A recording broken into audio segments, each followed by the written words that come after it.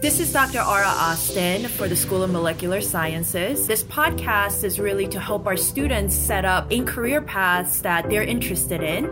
Welcome to this session of Graduating in Science. Now what?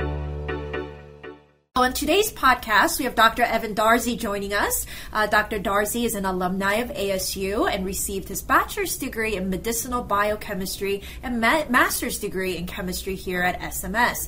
Dr. Darzi currently is a senior scientist at Icagen, a global pharmaceutical company, and he designs and synthesizes drugs. So, Dr. Darzi, thank you for joining us. And could you briefly introduce yourself to our students and share your academic background with them? Absolutely. Thank you for having me on. I'm actually from Arizona. I went to high school at Mountain Point High School in Ahwatukee. Came to Arizona State University to pursue a degree in pharmacy because my parents said I could make a lot of money doing that. So I thought that seemed cool. I was the first person in my family to go to college, and my parents are immigrants, so that seemed like a good idea. But I kind of found myself struggling in the first couple of years of school because I didn't have any particular attachment to pharmacy, and I got kind of poor grades because my passion wasn't there. But it wasn't until I took an organic chemistry class from a faculty member, Professor Skibo, that I really fell in love with organic chemistry, which not a lot of people say that. It's kind of like we always talk about organic chemistry being the weed out class for med school. But Professor Skibo took me under his wing and gave me an opportunity to do research in his lab, and it was in that time that I really fell in love with making molecules. And that's what my passion still is. And so even though I'm a medicinal chemist, to me it's just making new molecules. That's what I like to do. And so from there I was in the lab with Professor Skibo for a few years. I was really excited to pursue a PhD in synthetic organic chemistry. So I applied to 10 or so graduate schools, and I got rejected from all of them. Didn't get into any grad school, and so I was really bummed out and was trying to decide what I want to do with my career, and Professor Skibo was very supportive, and he said, you know what, why don't you stay at ASU, do a master's degree to get, boost your resume a little bit, then you can apply to grad school again. And so that's what I did, and stayed, and I ended up boosting my grades. I got a 4.0 in my master's, and then I was excited to apply to all the top programs in the country, so I applied to probably 15 places, and I only got into one place. So wow. Still, I feel like, I did all this work, and I still feel like I'm getting knocked down, and I kind of felt defeated, but I felt really grateful for the one opportunity I got at Boston University, and sort of the rest of that was history. So I moved to Boston and kind of switched fields to more materials chemistry, and did a PhD with Professor Jasti making carbon nanohoops. And then from nanohoops I moved to UCLA and used these fleeting intermediates to build really complex scaffolds that you would find in drug design. And that segued me into my career at Icagen as a medicinal chemist. Wow, that's amazing. and what a testament to not give up. And I think that's a really good thing for our students to hear. That is wonderful. Thank you for sharing that. Yeah. Because the students often, when they get knocked down or when they get a bump in the road, but as you know, and I know too, that life, there's always going to be obstacles that the students have to cross, and it's remaining diligent to your passion and making yourself a better candidate, and making yourself a better candidate takes time. So I think that's a really good lesson for students to hear. It was good, and it was hugely important in my career. I don't think if I had faced that adversity I wouldn't have got as far as I have now. So I think it was a good learning opportunity. I think early on I like to look outward for blame for why I wasn't doing well. But, that process really helped me focus inward and say, okay, I can be doing things a lot better. And that was all through the guidance from some of the great faculty at ASU, like Professor Skibo. I want to give a shout out to Professor Ann Jones, who was also there to support me along the way. So it was really all of that support network that helped me move on to the next phase. Oh, great.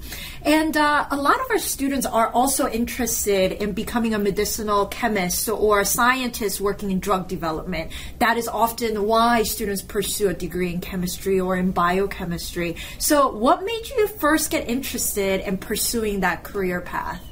It was working with Professor Skibo, and so his lab was all centered around coming up with new chemotherapeutics.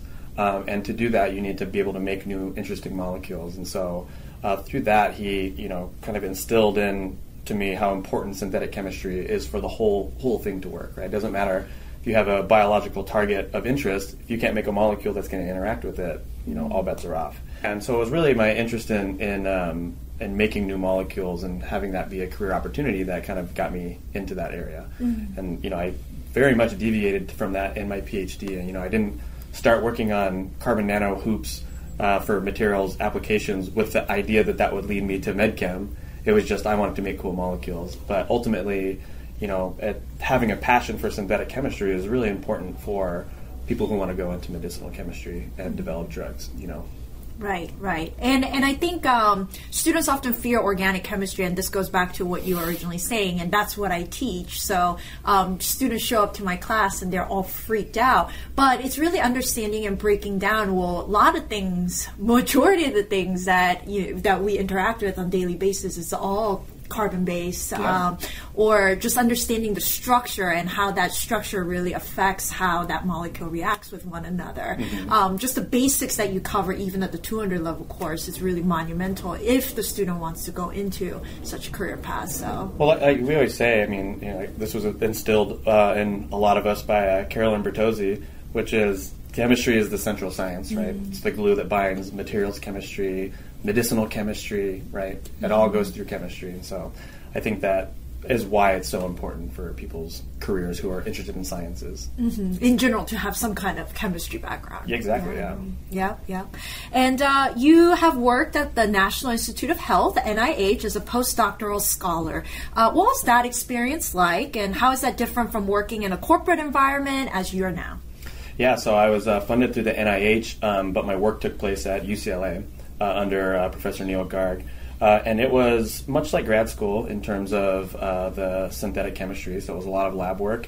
But being funded through the NIH also gave me opportunities to attend a lot of conferences.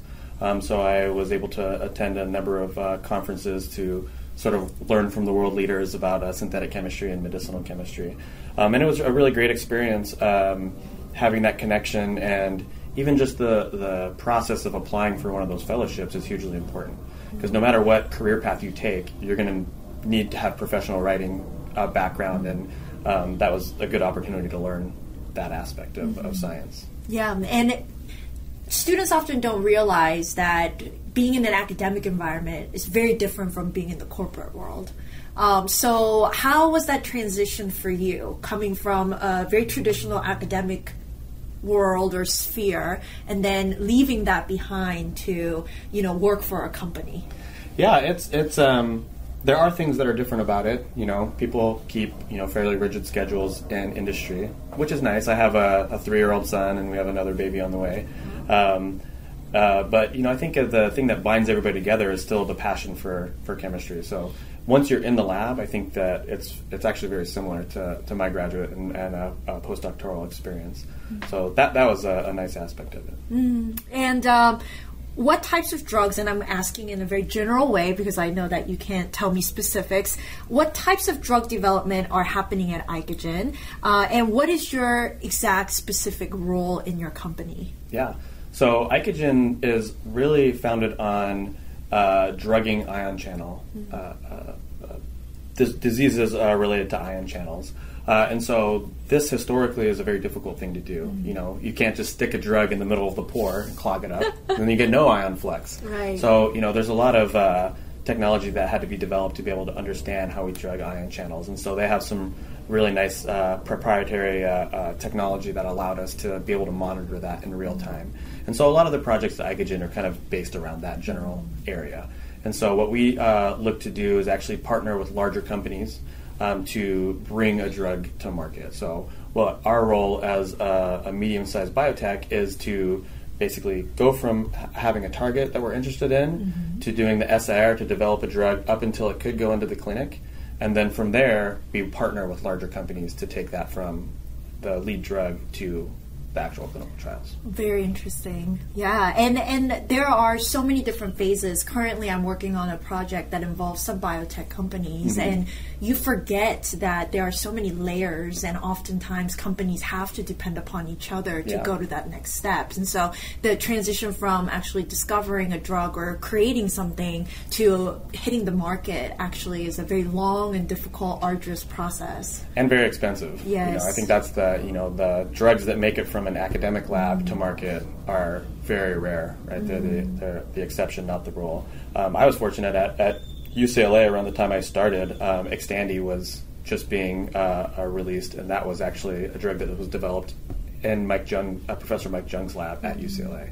So it was cool to see that it can be done. It's just, you got to be very good at what you do to do that. Yeah, and it's funny because there are certain things that you think happens a certain way, but then you realize the reality of it is very different from what you imagined it to be when you were 18 pursuing a degree in science. That's for sure. Yeah, there's a lot more networking is much more important than I ever thought it would be, and just being sociable. I think people think about chemists and organic chemists especially as very stiff, rigid people. But if you want to get anything done, in an application sense, you need to be able to talk to investors, and you need to be able to talk to your students and everybody to have everything come together the right way. And last question for you is, as a medicinal chemist, what career-specific advice would you give to our undergraduate students or to our PhD students? Obviously, there are very different groups of students and the different populations that we serve. Yeah, I think the main thing, as I told the medicinal chemistry class this morning, is you really need to learn to live in the fire, and just take whatever life throws at you in stride and keep persevering, because as long as you have that passion for chemistry, you like doing the work, things will work out. You just got to be a little flexible sometimes. So that's in grad school we used to always joke and say, remember, high pressure makes diamonds. So just keep going, and go up there and introduce yourself to a Nobel laureate, or do whatever you got to do to get your name out there and pursue the career that you want to pursue. Yeah, and I think at the end of the day, passion and drive is what makes you who you are. Yes. So a person maybe you think that person's more intellectually better than you are. But at the end of the day, if that person does not have the passion, it's just not going to work. So having the drive to pursue it, I think, is a very important message. Yeah, and not treating it like competition. I think, especially in undergrad, you really feel the pressure of outperforming your peers. But it's really how well somebody else does in the class is not going to affect what your career is. Right. So it's really learning to challenge yourself and compete with yourself and not your colleagues, and actually use your colleagues to help prop yourself up. I think that's some advice I wish I would have given myself as an undergrad. Be more social in that respect with your colleagues. Yeah, and I think more and more science is becoming so interdisciplinary, meaning, every one of us have our own expertise, and it's because we can work together is that we develop something monumental or something bigger than if I was just doing it on my own. Yeah, exactly. Yeah, but thank you so much for joining us in your time this morning, and I think students will get a lot out of your message today. I guess I'll just end with a Go Devils. I think we got some March Madness coming up with basketball, so let's see if Remy can make some noise. And also, football team this year I think is looking good, so I don't know if we want to include that, but I'm watching. Let's see what we do. Yes, thank you so much for your time. More information on this episode of Graduating in Science, Now What, can be found on School of Molecular Sciences website, sms.asu.edu.